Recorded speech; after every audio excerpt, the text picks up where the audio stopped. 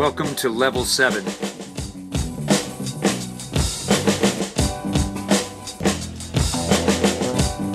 podcast about Marvel's Agents of S.H.I.E.L.D. and the Marvel Cinematic Universe.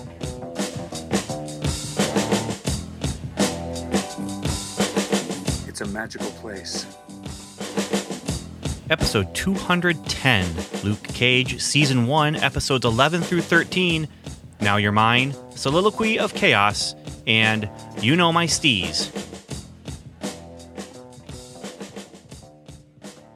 All right. Thank you, Ben, for introducing the show. My name is Stuart, Agent Stu from the UPEH,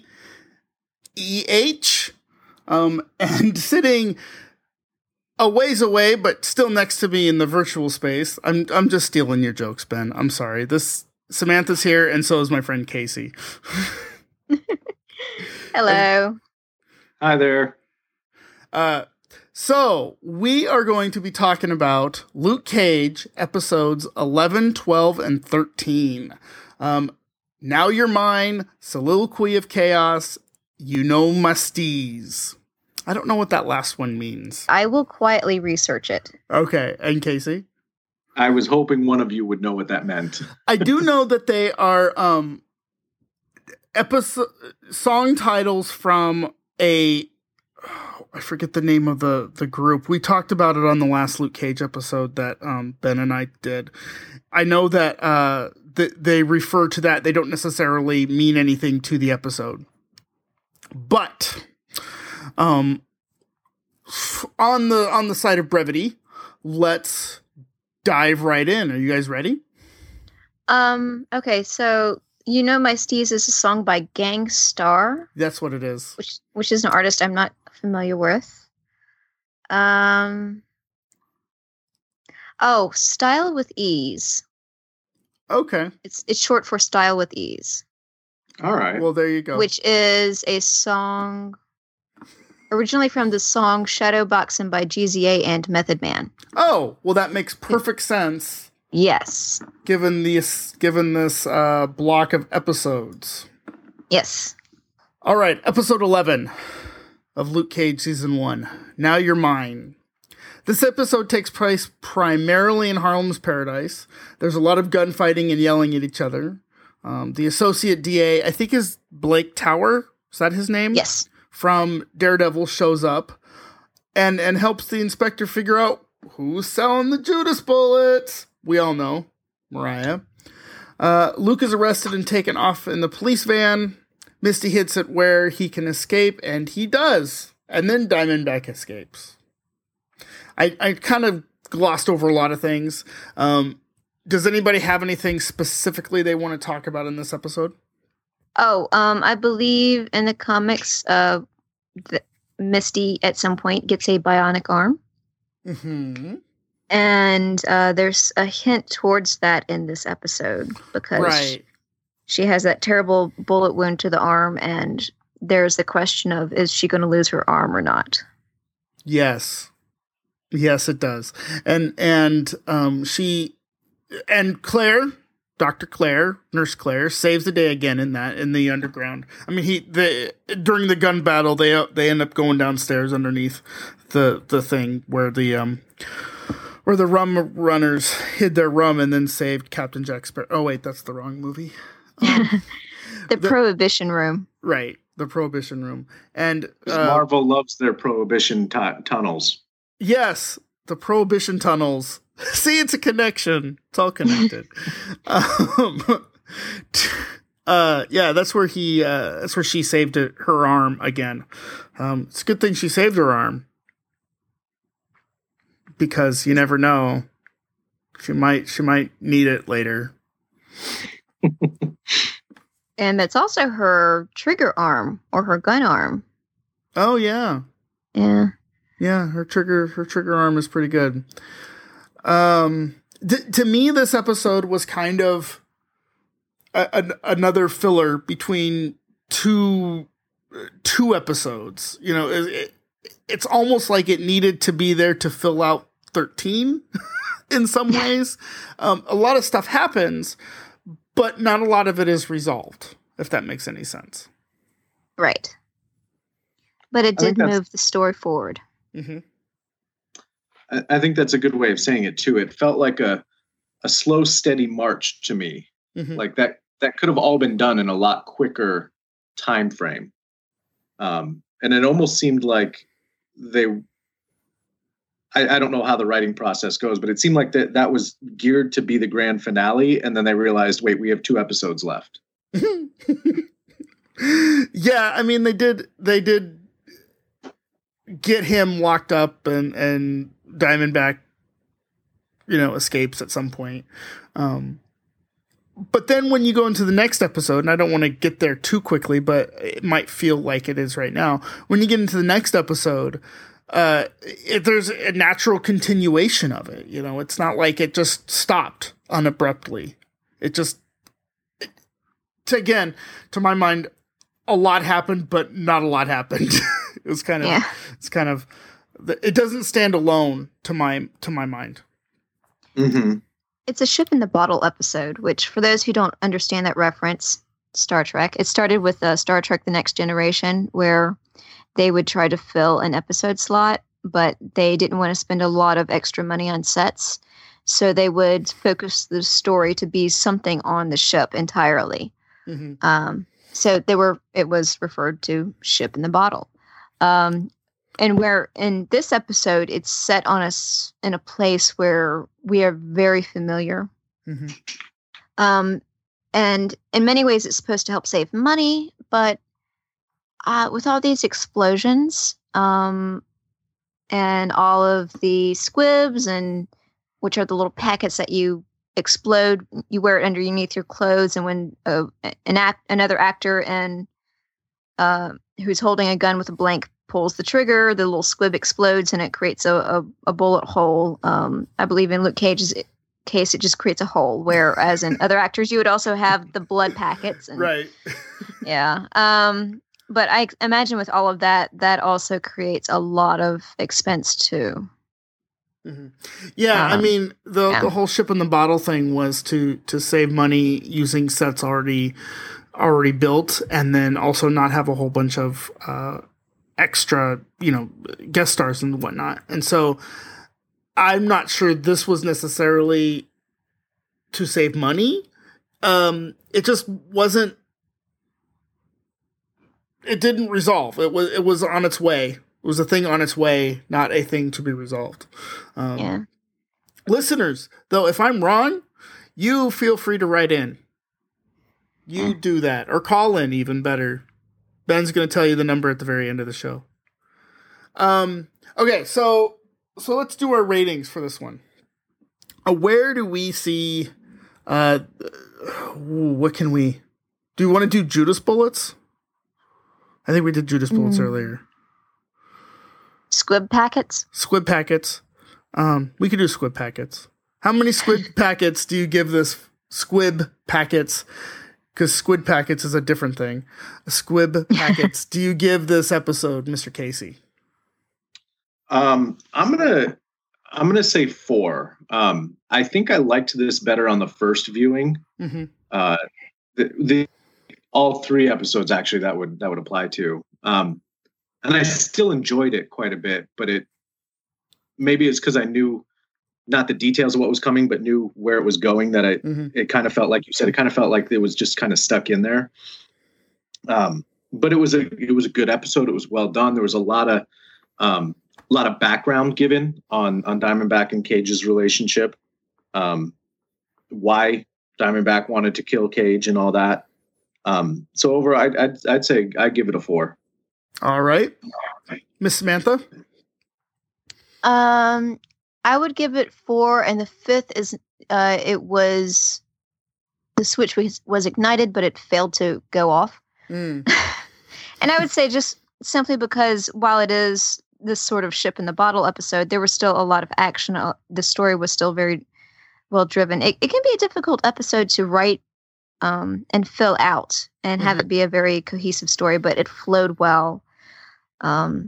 And there were a lot of turns, and like especially with Candace, I did fear for her life. I feared for Claire and Misty. Misty and all of the other hostages' lives. Mm-hmm. It was a very tense episode. It was tense. I will give it that. I'm sure Daniel was tense. We'll have to find out on the call. I'm going to go with a solid 4. Very much so. I feel like it was good for what it was, but it wasn't anything that knocked my socks off. A good solid 4, I think, has been said on this podcast a bunch. There's nothing wrong with that. No, nothing wrong with that. It's a good B+. You're almost an A. You're just not quite over the top. Okay. Episode 12? Yes. Luke Cage, episode 12, Soliloquy of Chaos. Luke Cage escapes through the van while it is stopped waiting for a homeless woman to cross the street. He runs, an older cop stops him and lets him go because he got his hair cut at Pop's for 12 years. While Cage is on the run, he sees 2 kids rob a convenience store. He breaks up the robbery and then fans out over Method Man. Yes, PLO style was my jam back in the day too. They swap hoodies, Method Man writes a song, and we get Bulletproof Love on Sway in the Morning. Meanwhile, Mariah is at Harlem's Paradise, picking up the pieces and deciding how to move forward. Candace tells Misty the inside scoop about how Luke Cage didn't actually kill Cottonmouth. Diamondback tries to have Shades killed. Before we get started, does anyone want to get off? Shades kills Zip. Shades and Mariah team up. They go off to confront Luke Cage again. Everyone meets up at Pop's and has a soda. Oh wait, no. They destroy it. Did I miss anything? Destroyed it again. Destroyed it again. So, yeah. This is a good time to bring up something I don't think we've brought up before. Yes. The writers are on record saying that they envisioned Prince and approached Prince to come in and have or we're trying to approach Prince to come in and have a guest spot in this show. And they did things like have Luke not curse, because if you don't know, Prince is was a huge fan of not using curse words. I think he was Jehovah's Witness, and was pretty religious and didn't like a lot of that around. And so they were approaching or going to approach him, and then unfortunately he passed. I feel like Method Man was and if you don't know, Method Man is a rapper, and he's pretty big into the Wu-Tang Clan and is pretty popular, and PLO Style is a great song. So, all of that is true. And so I feel like Method Man's part in this was supposed to be Prince's part.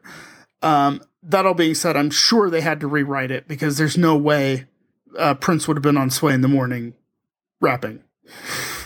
And Sway in the Morning is an actual radio show in New York City that does, more hip hop stuff. It's kind of like, Mark and Brian or Rick Dees or any of those guys, which I don't even know if they have morning shows anymore. I think Prince probably would have shown up on one of those shows because Prince had a very unique musical style, and because it was so unique, it was difficult to categorize. Is it R&B? Is it pop? Soul, is it funk, rock and roll? Is it soul, funk? It fits well into all of those categories. So it wouldn't be far off from him appearing as a guest on a hip hop show. Mm-hmm. That said, I cannot picture him in the role that Method Man played in this episode. I think Method was absolutely much more of a natural fit for what they were doing. Mm-hmm. Yeah. Though Prince did have a really fun appearance on New Girl, if you ever got the chance to see that episode. It was really cute. Well, to be fair, the best thing Prince ever did was the bat dance. So, one of the things I liked about the Method Man appearance, especially, is that it, I picture small neighborhoods, small being a relative term because it's a small neighborhood in a big city. Mm-hmm. Harlem's not small, I know that, but you get these local neighborhoods within a bigger city, and the celebs that come out of there when they go back home, they're just them. You know, they're not anyone special. They're still the guy that grew up in the apartment building on the corner there, you know, and there's some reverence there, as you see, you know, fanning out over him, but it's not like any other celebrity that, you know, Prince wouldn't have fit there because Prince is Prince. Prince walks through Harlem. There's going to be a crowd around him and they're going to be flocking to him and all that. And this was a much more natural thing. I think of our little town out here. We had you know, summer festival, and the town. Well, it's a town next to us actually, and they have a concert, a community concert on Saturday night, and there's a singer who came out of that town. She's in Nashville now, and I guess she's recording and starting to make it big or whatever. Well, she was able to come back for the weekend to be a part of that concert and that festival. It was such a huge deal because she was able to come back. She made it out and she was still remembering and returning and being a part of that. And that's, I just noticed that correlation there. And I don't think that same flock would have been going around if she just showed up to visit, you know, her hometown. It's just, hey, that's so-and-so, you know, we went to high school with her, or, you know, knew her when she was 2 years old or something like that. It definitely speaks to the fact that, you know, Luke Cage is just trying to be a guy, just trying to do what's right. And, you know, he realizes that his job is to protect, Harlem.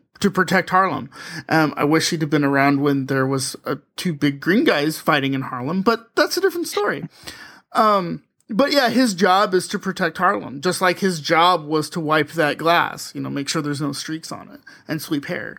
So I like that he acknowledges that. And if Method Man helps him to acknowledge that by, you know, both kind of having this reverence for each other. No, you're the man. No, you're the man.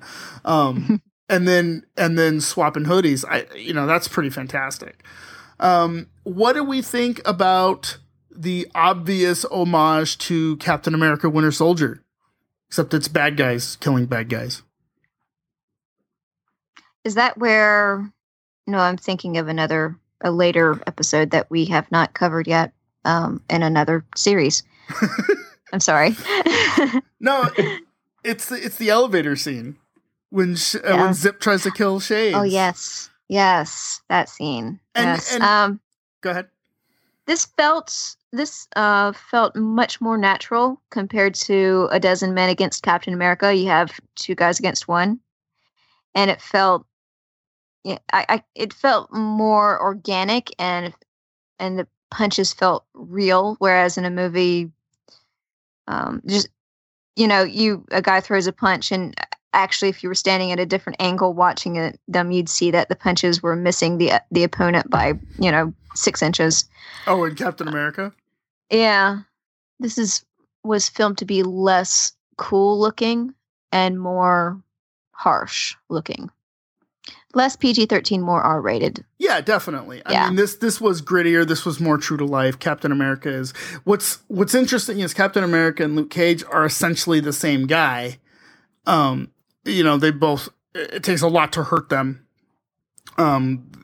Yeah, Luke Cage has the very physical thing of being bulletproof, where I think Captain America, if he took a bullet, that would really hurt. But it's a good, you know, there's correlations there, right? And right. They're both really down to earth type of people. Yes, and I'm sure that the experiment that was done on Luke, there is some basis on what was done to Steve. Oh yeah, they've been trying to replicate the Steve Rogers Captain America serum, not explicitly in the MCU, but you kind of get that. I mean, that's what happened to Hulk. You kind of feel like that's what could have happened to Luke Cage, and all of that. Yes, I mean, even Kilgrave, the experiments that were done on him, they were based from the Super Soldier experiments. Were they? Yes. I'm gonna have to. I keep saying this. I'm gonna have to rewatch Jessica Jones. I don't remember it as much. There's one shot I wanted to bring up. And if you guys have anything else, obviously be sure to bring it up. But there's this one shot where Mariah is talking about, rebuilding the club and how grandma, Mama Mabel loved it and, was down with every bit of it and all this sort of stuff. And it starts out with her, it's basically through broken glass, right? And it's got her face obscured by the shatter of the glass.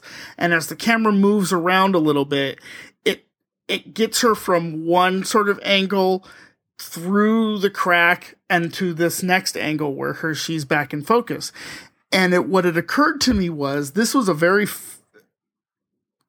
explicit indication, a visual indication of her changing from sweet little Mariah to Black Mariah. To, she is going to be evil. She's going to be a bad person and take what she can get because it's hers and she deserves it. She turns into Mama Mabel. Yes. And that I thought, I didn't catch that on the first watch and I caught it on the second watch and I really, really enjoyed that. Trying to think back. I watched 6 episodes of Luke Cage in 2 days. Yeah. So I have a lot of things kind of. Yeah. Yeah, I know that. I am not looking forward to Iron Fist because I'm going to have to do the same thing. Yeah. So I'm trying to remember what all happened in this episode. Is this also the same episode where a lot of the men in the streets started wearing the hoodies with the bullet holes in them? Yes, absolutely. Yeah. After Method Man goes on Sway in the Morning and he's singing rapping Bulletproof Love, I guess. You see them selling bullet-holed shirts or hoodies and to try to be like Spartacus, right? Where everybody, they're going to track down black men in bullet-ridden hoodies and they're all going to say I'm Spartacus. And also these men know that Luke is a good guy because many of them know him from Pop Shop. So they got to know him pretty well, I would hope. And they know that he's out on the streets. He's actually trying to protect Harlem from a lot of the terrible things that have happened and from the terrible people committing those terrible things. They're just saying, Luke, Harlem's got your back, and which is kind of a really sweet thing to do for someone that's on the run. With Mariah, I wrote this in my notes for the next episode, but kind of along what you were saying, she wasn't a good person to begin with, and so you talk about that transformation that they're showing in her to become evil. It's almost one of those. She can't get any worse, and then she does. It's definitely an escalation, but it's not a. You're kind of used to seeing that going from a good or a neutral to a bad, and this is from a bad to a worse, I think. Yeah, that's the reason I can't watch Breaking Bad, because he starts out good and ends up not good at all. Very bad. And it's not something I can watch. Whereas this, you kind of get I don't know. It's not as intense, I guess, is the difference. So I have a question. Mm-hmm. Do you know the works of Shan Yu? I don't know the works of Shan Yu. Do you? That's a Firefly reference. And Shan Yu is actually the bad guy from the Disney movie Mulan. And and in the show Firefly, that character was they recreated it in him or named a mythical philosophical person, Shan Yu. But the whole point is Shan Yu's philosophy was live with a man for 40 years and dine with him, get to know everything about him, but you will really not know that man until you hold him over the edge of a volcano and see what he does. So Luke's been through a lot of trauma. Claire's been through a lot of trauma. And with the imagery of the broken glass, Jessica Jones has been through a lot of drama too, and broken glass has been sort of a symbol of her character. And Mariah's been through a lot too. Yeah. I mean, she's been through some horrendous stuff. Horrible things. And horrible things that a lot of people can sympathize with. Mm-hmm. But those bad things have turned her, and she chose, in light of those bad things and her bad choices, to continue to make more bad choices. On the other hand, Jessica, she's become an alcoholic, but when the chips are down, she still does the right thing and she still tries to save people. So in a way, Jessica and Mariah have been on similar paths, but they decided to go in opposite directions when the time came. Now, what do you guys want to do for ratings on this? Well, I have two quick toss-outs real quick for this episode. Did you catch the Heroes for Hire reference? Yes. I thought one of the better done references that they've done that was still catchable. A lot of the references that they do that most people catch seem to be very corny, as he'll say in the next episode. But I thought that one was pretty well done. And then Turk was back in this episode. And I know you guys talked about early in the series how he was not used well when he was in there, a setup for his line about going back to Hell's Kitchen. And I thought this was the way he should be used, was in this episode. Right. Very much this and the dynamic between him and, I can't remember the guy's name, Diamondback's new second guy. Yeah, I can't remember his name. I can't remember either, but I know who you're talking about. The dynamic between Turk and him, and the dynamic between Shades and that guy, I thought was really well done, and I think that Shades has become one of the most interesting characters to come out of this series. Oh, Shades is almost my favorite character in this. Yeah. He's like my second favorite character in this. And I think you guys are talking about Shades and Zip and Turk talking. Yes, Zip. Yes, Mm-hmm. Zip. Yeah. I have to agree. And yes, this was the right, in reviewing this episode, this was the right place to put Turk, not in the beginning. Though I think Turk overall in this series would have been better served if they just had not had that line. Yeah. Mm-hmm. Oh, I'm going to go back to Hell's Kitchen where it's safe. Come on now. Come on. Yeah. But overall, that's my only complaint about Turk through all of these series. Yeah. I can't think of anything. I mean, maybe some of the stuff in the beginning of, like, in the first part of season 1 of Daredevil, but that's been so long ago. Yeah. And I can't remember if he was in Jessica Jones or not. I don't think he was. I don't remember him there. Yeah, I can't remember. So he might have been in passing, but yeah. Did anybody have anything else? I have an idea for episode ratings. Okay. Bullet riddled hoodies. I was gonna do the same thing. Yeah. I was gonna do the same thing. So I asked Casey first last time. Samantha, how many bullet-ridden hoodies do you give this Soliloquy of Chaos, Luke Cage episode 12? I would give it another solid, well, not solid. 4 solid hoodies plus one of the sleeves of a 5th one. So like 4.25. Like 4.25. Okay. Yeah. Casey.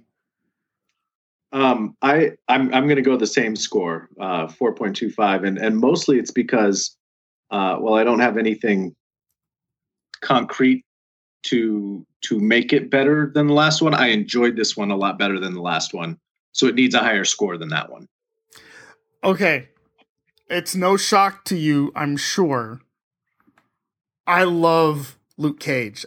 This is my favorite series so far. I'm going to give it 5 hoodies. If I could give it 10 hoodies, I would give it 10 hoodies. To me, wow. this is the epitome. This is what I want to see when I see Luke Cage. He's fighting bad guys. There's some superpowered stuff, but it's not like, Thor's hammer. It's not like big green guys in Harlem. There's consequences to some actions. He is just trying to be a good human being. And the scene when he walks into the shop and is like, "Give me your phone," and the guy hands him his gun and says, "No, give me your phone." That was amazing. I was so that is exactly what I want to see in Luke Cage. And then there was the Heroes for Hire reference earlier. I liked the interaction with Shades. I think Shades is a fantastic character. I think he's going to. I like the actor. I like him. He plays off Mariah very well. Okay, Luke Cage, episode 13. You know my steez. Flashback at the Apollo. Fight bleeds onto the street where the kid gets more 4K incident footage. Fight ends when Luke stops feeding Diamondback hate. Luke gets the girl. They walk up into the sunset. Nope. Mariah, Misty, and the Inspector go 3 rounds only to find out that Candace has been killed and Mariah is no longer being charged with anything.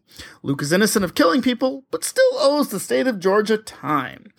But it's okay, because Claire knows a good lawyer, quote unquote. Claire grabs a flyer for Kung Fu by Colleen Wing. Hashtag it's all connected. The end.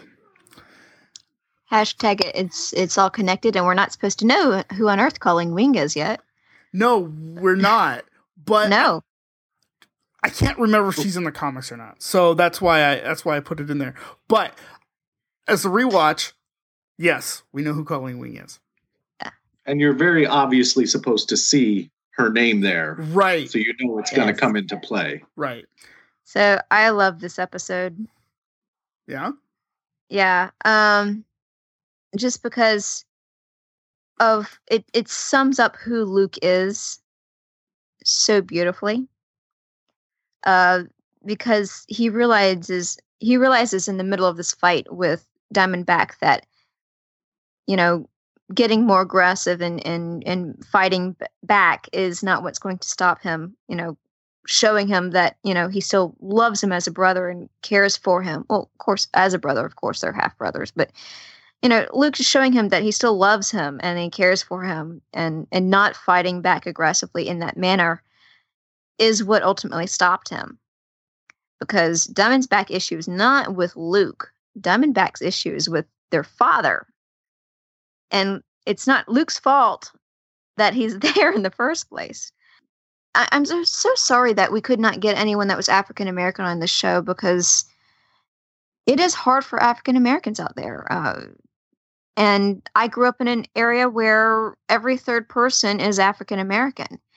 And sometimes there aren't always good male role models from that community and available to everybody. And Luke Cage, even though he's fiction, is that role model. Not just that, even he's not just a good African American role model, he's just a good male role model.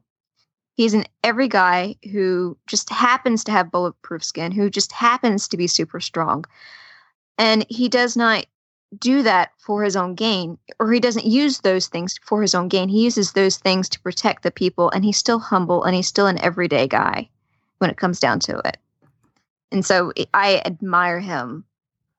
Yeah, and that is my favorite thing about this show, is the fact that he's just trying to work, he's just trying to move on, always forward always.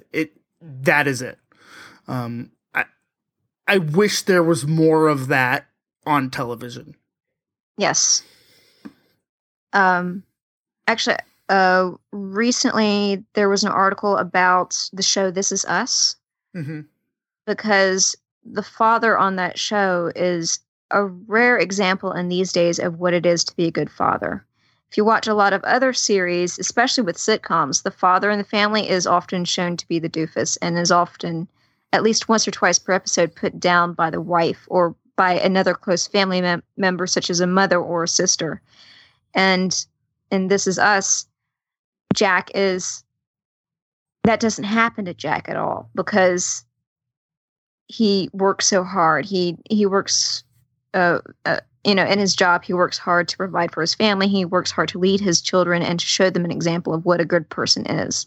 And so, honestly, if Jack and Luke Cage were ever in the same universe, I could see them being buddies, because they both come from that same caliber of what a true man is. It'll be interesting. I haven't seen that show. I'm not even sure I've heard of it, but I think I'm going to search it out and see what I can come up with. Just a warning: you need that 3-pack of Kleenex tissues. All right. For the entire series. Oh, all right. Yeah. Casey, did you have anything on this? Yeah, I liked most of this episode. I really liked most of it, but there were a couple of specific issues that just kind of fell flat to me. The fight and what Luke was able to learn, I thought was awesome, because that's, when you have those superpowers, it's okay. You hit it harder, right? That's the answer. And he was learning and growing and learning that that's not what the answer is. But the way it was done just didn't. It kind of seemed anticlimactic and kind of out of nowhere sort of thing. I can see that. Yes. Yeah, I don't know if I missed some of the stuff in there, but it just, I love the lesson he learned and where it grew him. I just didn't see it as it played out on the screen.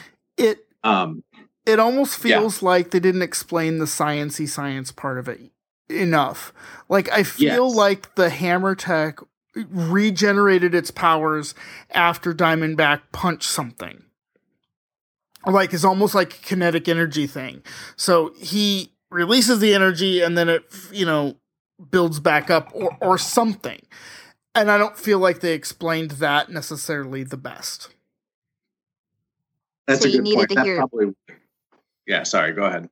I was going to say, so you needed to hear the Trek speak of all the technological. There was no technobabble given by Geordi LaForge or Wesley, and this is what I was missing in the episode. So we're going to make this an episode, a one, whatever we make it. That's what it is.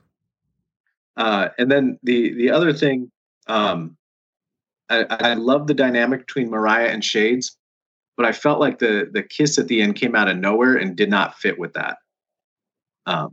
I thought that was different than what had been organically happening with them. And again, just kind of came out of nowhere and felt forced. I felt the same way when I watched it, but now that I'm thinking about it a little bit, it feels like two people who are desperate for human contact from anything else are finding each other, but they're not happy about it. So it was forced. It was uncomfortable. It was supposed to be uncomfortable on their end. It's not a passionate kiss for sure. It's certainly not raindrops on your elbow. It's not it's uncomfortable. It's supposed to be uncomfortable. It's uncomfortable for them too, but it's kind of like they've got nobody. And if it's supposed to be uncomfortable and awkward, that makes more sense, and I'm more okay with it. In a series full of, I don't want to say home runs, but definitely, on base hits, right? This doesn't feel like a mistake. It feels like it's supposed to be there. Only if I'm reading it right, as it's supposed to be uncomfortable for everybody. A couple of other things to throw out there, so it's not sounding like I'm negative on this episode at all. There was a lot good in there. I noticed watching it the second time, it played into Marvel's the role that food plays after those big fights. The when you're coming down off of that, Luke. Okay, we're done. You got any takeout menus? He might as well ask for shawarma. Right. I liked that. And that Bobby Fish is just a cool, slick cat. He just really is. He could easily go through this whole series as a MVP without us having said a word about him. Uh-huh. And I don't know if you guys have or not, but he's just a cool guy, a throwback for sure.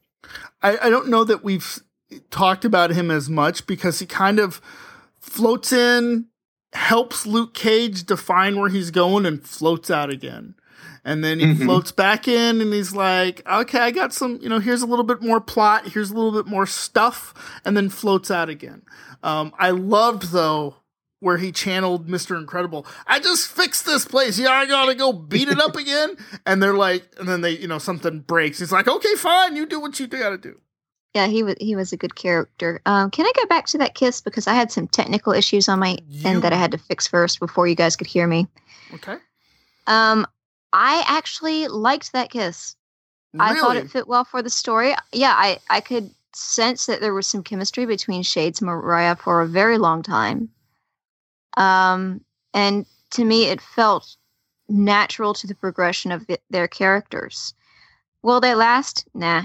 Not as a couple. They're not going to go on for 40 years. But right now, this seems to be the right place for them to be working together, to be running Harlem's Paradise. Do you think it's a 50-50 relationship, or do you think it's mostly him looking up to her and she's just placating him? Which is what I think, by the way. I think he's the kind of guy that really goes for the powerful women type. And I think after what he did for her in the last few episodes, that she saw that he was going to be there and have her back every time. And that has drawn her to him. And I think the sense that Shade has given, for me, for the series, actually, Stuart, I would go the opposite of what you were thinking. I think he's pulling a lot more of the strings in these various relationships than is shown. I don't think she's placating him. I don't think he's looking up to her. I think he's got a lot more of the behind the scenes power than she realizes that he has with her. And plus, considering what happened between her and her uncle when they were very young, she needs somebody who is not going to hurt her. Because she even had that coming from Cottonmouth, that on occasion he would do something to betray her or hurt her.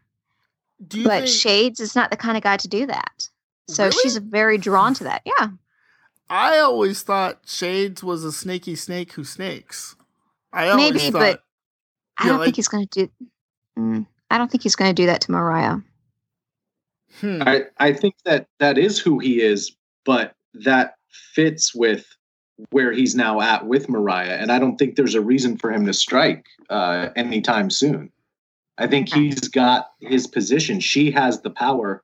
He's the one that is actually controlling her, I think, at least more than she realizes. And so he's that behind the scenes, that guy who's truly in charge, that isn't taking, not that he's not taking any risks. I mean, he's out there murdering people. That's taking a risk, but he's not the front, the guy in front. He's the power behind the throne, basically. Right. Yeah. She's still powerful. Together, they are more powerful as a couple. Mm-hmm. They're an evil guy power couple, basically.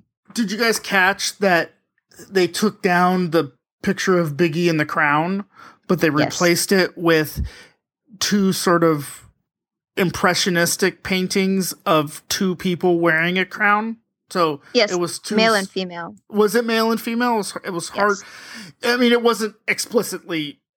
I didn't read it as explicitly male and female, but I could see that that's a way to have interpreted that. So, but yeah, that made sense, and I did like that. I just I don't know how sincere Shades is I guess what I'm saying.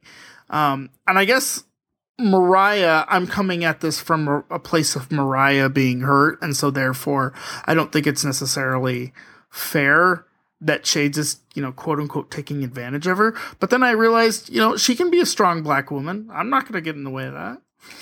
You do. No, it's not and I would not want to be in the way of a strong black woman because no, because there is a strong black women have been through a lot.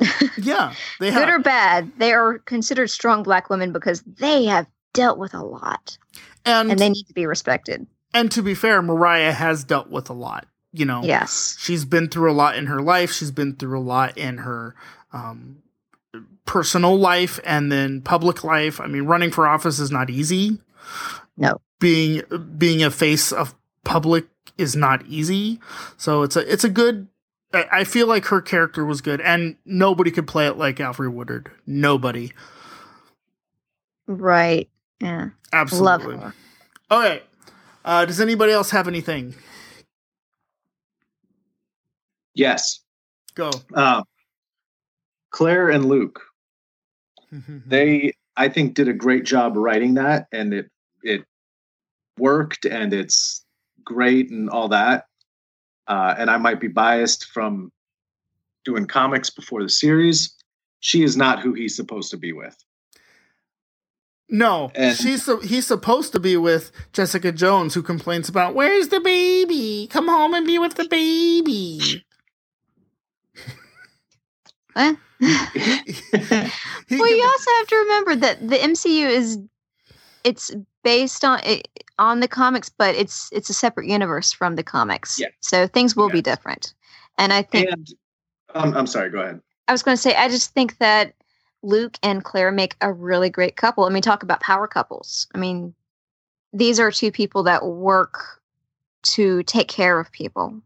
Right. There is, she is now his Achilles tendon, though. I mean, if something bad were to happen to her, there is not there you go. There's not a power in the verse that's going to stop him. If something bad were to happen to her, I would not want to stand in his way. And I agree. They fit well together, and they were very well written as coming together. And I don't have any issue. I don't think it's a wrong pairing by any stretch. And I'm sure I'm overly influenced. The other thing I thought of just as I was speaking to this is in the comics, Luke and Jessica, it's not an easy track to their relationship. There's a lot of stuff that they have to go through before they end up getting together. So Luke and Claire being together does not eliminate that for the future. Well, and to be fair, there wasn't really a Claire Temple character in any of the comics that I read. This is the part of the conversation where I would ask Ben, and he'd be like, "I don't know." But yeah, there wasn't necessarily a Claire Temple character. I mean, she was sort of slated as the night nurse, and then that got taken away by Doctor Strange or whatever.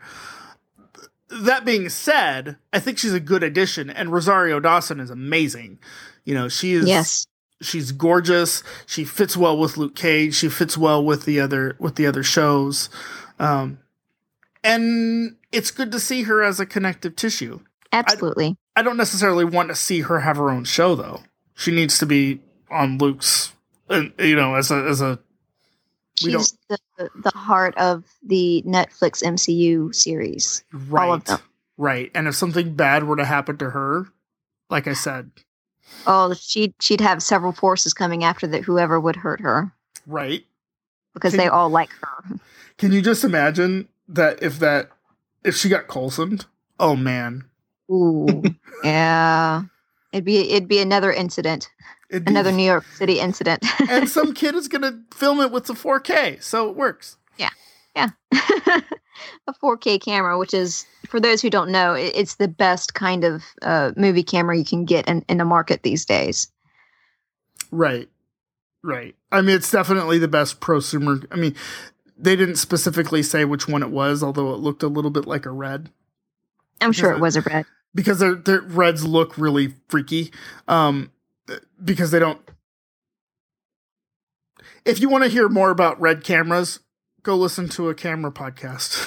I'm going to get into it. But basically, they don't look like typical cameras, and that didn't look like a typical camera. So I could see him having acquired one and using it to sell footage of the incident. Yeah. Okay, so what I'm proposing is we do ratings for this episode, and then we do ratings for the series as a whole. I'm assuming you guys watched the whole series recently, right? Or at least enough of it to be able to speak to it? Yes. Okay. Yes. So what do you guys want to do? Oh, let's do this. Little flyers for Kung Fu Studios. How many I'll go first this time. I'm going to give this one a solid 4.5. I really liked it. It had good things. It didn't have quite everything that I wanted it to have, but it was good. It remained all connected. And then there we go. Oh, I'm going to go 4.9. 4.9? Yes. Just because there was a little bit of the awkwardness with the pacing and with the fight in the beginning. Mm-hmm. So yeah, almost a 5. 4.9. So you got a little extra, when you took 4 of them down, you got a little extra on one of them. Oh, well, the last one, somebody's already torn off a couple of the phone numbers at the bottom. Right, okay. Yeah. I'd go 4.5 on this episode. Overall, really, really enjoyed it. Like how they connected everything. Like how the main characters were written. There were a few things didn't particularly either weren't explained that I understood or whatever. Wouldn't go perfect, but I really enjoyed it. I think it was a good end episode. Okay, so as for the series, I'm just gonna. I love the series. This is my favorite Netflix series. If that means it's a 5, then that's a 5. I don't know how else, whatever rating we have to put on it to make sure this is my favorite Netflix series. Arrows pointing at that sentence. This is it. To me, it's the most connected of the #it's all connected things of the MCU. They worked really hard to ground it in both reality and in the MCU. I mean, at one point in Bulletproof Love, Method Man talks about Trayvon having a bulletproof hoodie. And he was the young kid who got shot by a cop. Trayvon Martin. Yeah, Trayvon Martin. Yeah. And so they've done really, and like they mentioned Obama, and they mentioned, all of these sort of current political people, Martin Luther King Jr., Malcolm X, all of these political real life people combined with stuff like there's no Iron Man to save us. And then, Thor's hammer and all that. To me, this was the best that they could possibly do under the banner. It's all connected. Yeah. They should not have mentioned Barack Obama because within the MCU, somebody else is president. Now, I remember talking about this way back, way a long time ago. And the thing that Ben and I came to was they didn't call him President Obama. They just said when Obama did the thing. So, because he was still an influential senator from Illinois. Yeah. So that's where we landed on that. That's how our headcanon made it work. Okay. But yeah. So I'm going to give this a 5. The sum of it is greater than the individual pieces.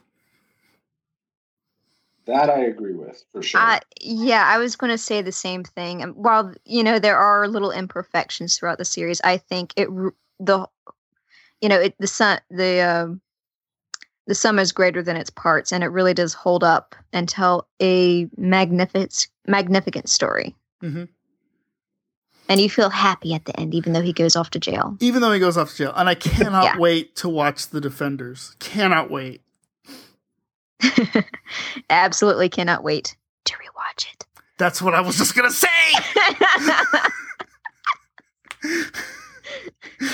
I was going to say that, but I wasn't going to say that because we don't know about it yet. But oh my gosh.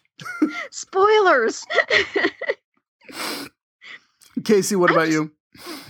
I think I would agree with most of what you guys have said about it as a whole. As an overall series, as the story it's telling, as the connectedness of it, as all of that, I think it was absolutely fantastic. Rewatching some of these episodes kind of makes me worry about the rewatchability. Especially, like I said, when rewatching these last 3 episodes, I remember enjoying them more the first time I watched them than this time. And I'm not sure why that is. But looking at it big picture, looking at it as a series, I thought it was absolutely fantastic. And we can nitpick about what wasn't perfect, but overall, they hit a home run. They did. As nerds, we are allowed to do that, and it's our right and duty.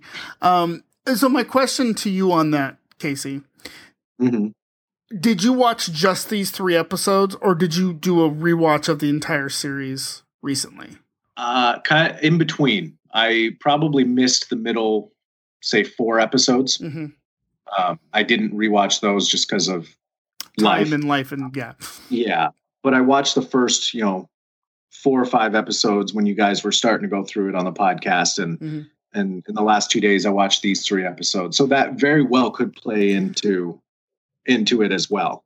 So my experience with this was, the first time I watched it, I spread it out over a while. I loved the first chunk, and I maybe watched those a pretty, concentrated, and then I kind of lost interest and was like, okay, well, I got to get back into it, and finished watching it.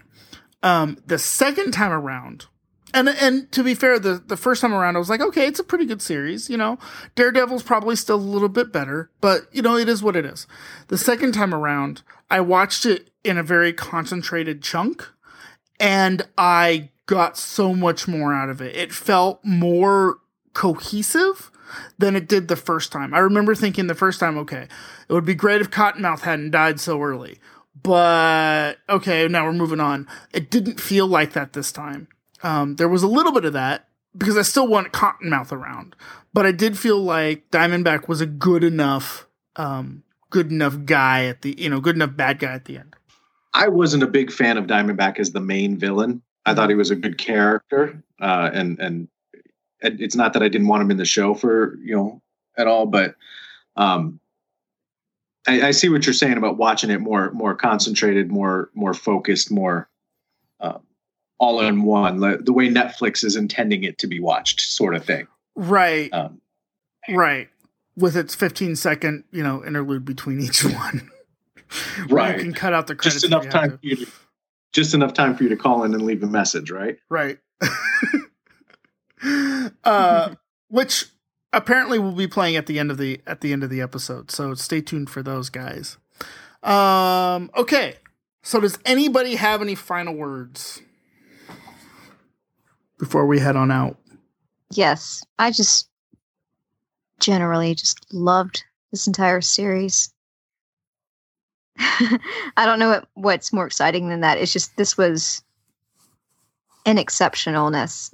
There was an exceptionalness because of the down-to-earth, real-life things that they were dealing with within the series. It was much more down-to-earth and more realistic than any of the other Netflix MCU series, or actually just the MCU total. Yeah, absolutely. I mean, S.H.I.E.L.D. is wonderful and we all love it, and that's the reason we have this show, but it's not down to earth and connected like this is. Not connected to our reality. Right. It's also, I mean, I don't feel like it's as connected to the MCU. Really.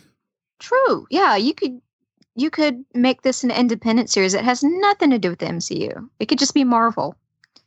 Not even the Marvel that's in the X-Men universe. It's just Luke Cage universe. Right, just the Luke Cage universe. Casey? I got nothing to add. Great series, great show. Love what they're doing with the Netflix universe. And thank you for having me on. Awesome. Thank you for coming on. So I mean, I don't know you guys don't know a whole bunch about me, but I took today off because it's, our Dickinson County Fair. Oops, I gave away. Well, you guys know where I live. And I actually stayed home with the 2-year-old. And as my wife was driving away, I screamed out after her, "Wait, don't leave me in here. There's baby diapers in here."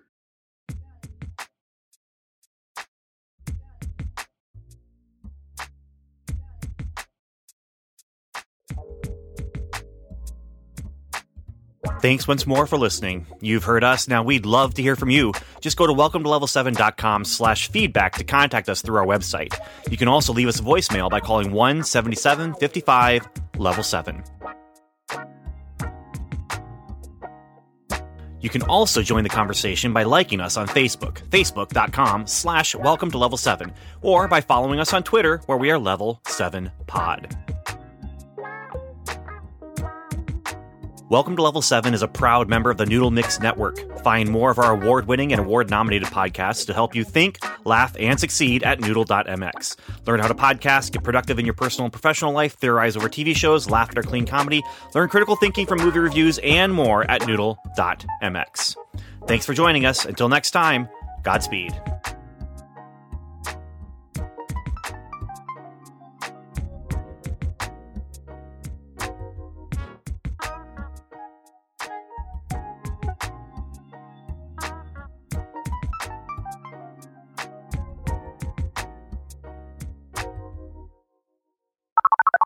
Episode 11, Initial Reaction Call-Ins. Luke Cage, Season 1, Now You're Mine. I love it. I love it. We've debated it. We've argued it. We've gotten debate. How does Doctor Strange fit into this whole scenario? But finally, Jeff and his crew had the boldness, had the dareness to call it out. Claire is Night Nurse. I love it. And I love it, Claire, in this episode. I love the romantic / friendship / companionship / comrademanship relationship he has with Luke. I'll be honest, there's a time I was like, Luke and Jessica need to be together because that's what the comics. No. I love these two. I love the fact that she makes him better and he, sacrificial and so good. And I love her stepping on those shades at the end. Stepping on it, being like, you're done. Boom. Shades broken. I love Rosario Dawson as Claire. I am so glad she's our glue right now. And speaking of shades, how good was he in this episode? What a highlight for him as an actor to be able to do the things he did. I loved him. I felt tension around him. I agreed with him at times. And I was really glad when he got knocked in the head. Man, I loved that episode. I loved it. Hey, speaking of things, we talked a lot about the faith conversations in Daredevil Season 1. Why is nobody talking about it here in Season 2? And sometimes it's almost been more overt, the religious overtones, and the understanding of them or misunderstanding of them at times. And again, Luke, what a great sacrificial hero. So much better than Daredevil. I'm sorry. He is. Luke is great. I'm just glad that Misty and Luke, I heard the rumor, and I understand where their relationship started. But again, she's got a true love coming. He's blonde, and he's going to be Luke's best friend. Claire and Luke are going to be going double dates with Misty and Danny. I love it. Yeah, I'm a romantic at heart. I know Ben's not. But anyway, Agent Daniel out. Peace out later. Bye.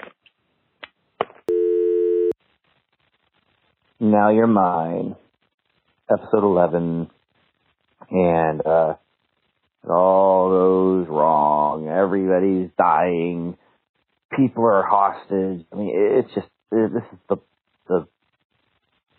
setup, I think, for the third act climax that we're looking at for these last 4 episodes.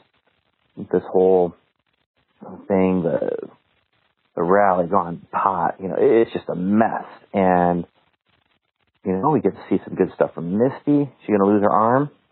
I don't know. I can't help but think she could lose her arm, and if she had the right friends, Coulson could get her another one.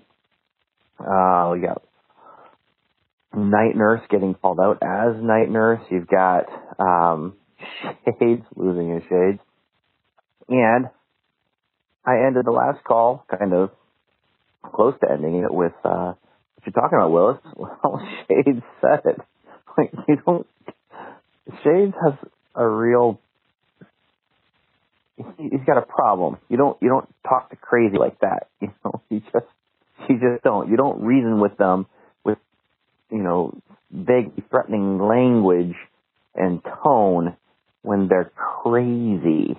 And Stryker is crazy. Is he a valid, good villain for this? I don't know. I don't know if he's the right villain for the piece here, but he's working. He's working. His motivation is a little, there's got to be more to it than that. But we get to hear a lot of it. Oh, yeah, I'm tired. So, I think it's going to leave it there. And I'm curious where it's going to go from here. Luke Cage, he's been arrested. I wonder, does he have a lawyer? Does he get a lawyer? Does he get the right lawyer? The lawyer we want to see him get. You know. We'll find out. Back to later. Future Ben. Bye. Episode 12, initial call-in reactions. Oh man, Luke Cage, Season 1, Episode 12, Soliloquy of Chaos. And all I can say is, Ben, get me my super suit. Ben, get me my super suit. Come on. You gotta love that. It looks a little dorky. It really does. But it's a nice, real-life MCU'd version of Diamondback's super suit. Give me my super suit. Hey, I will say this, that's tense. That's tense, a hot mess. As Shades went up in that elevator, I thought he was done for. Totally done for. Because everybody dies in this show. And Shades, I've come to love him. He's evil, but I love him. So, Ben, give me my super suit. Peace out later, bye. Luke Cage, Episode 12. I'm a little behind on these, but forgive that. But yeah, Shades, he's my favorite character, I think. I mean, favorite bad guy character. He's very complex. Holden's presence, on-screen presence is just amazing. You're always looking at him. The other thing that I really liked was Method Man. That was fantastic. Especially when he got on the radio and started singing, rapping. Because, I'm white and I can say that. Yes, great episode. Can't wait to finish out the season. I'll talk to you all later. Bye. Okay, Soliloquy of Chaos. Stan Lee's cameo happened in this. Misty did not lose her arm. Diamondback did become another Luke Cage, just not in the way that I was expecting him to. The hoodies, that was a nice little element. That was good. Method Man with Bulletproof Love, it was fun. It was good.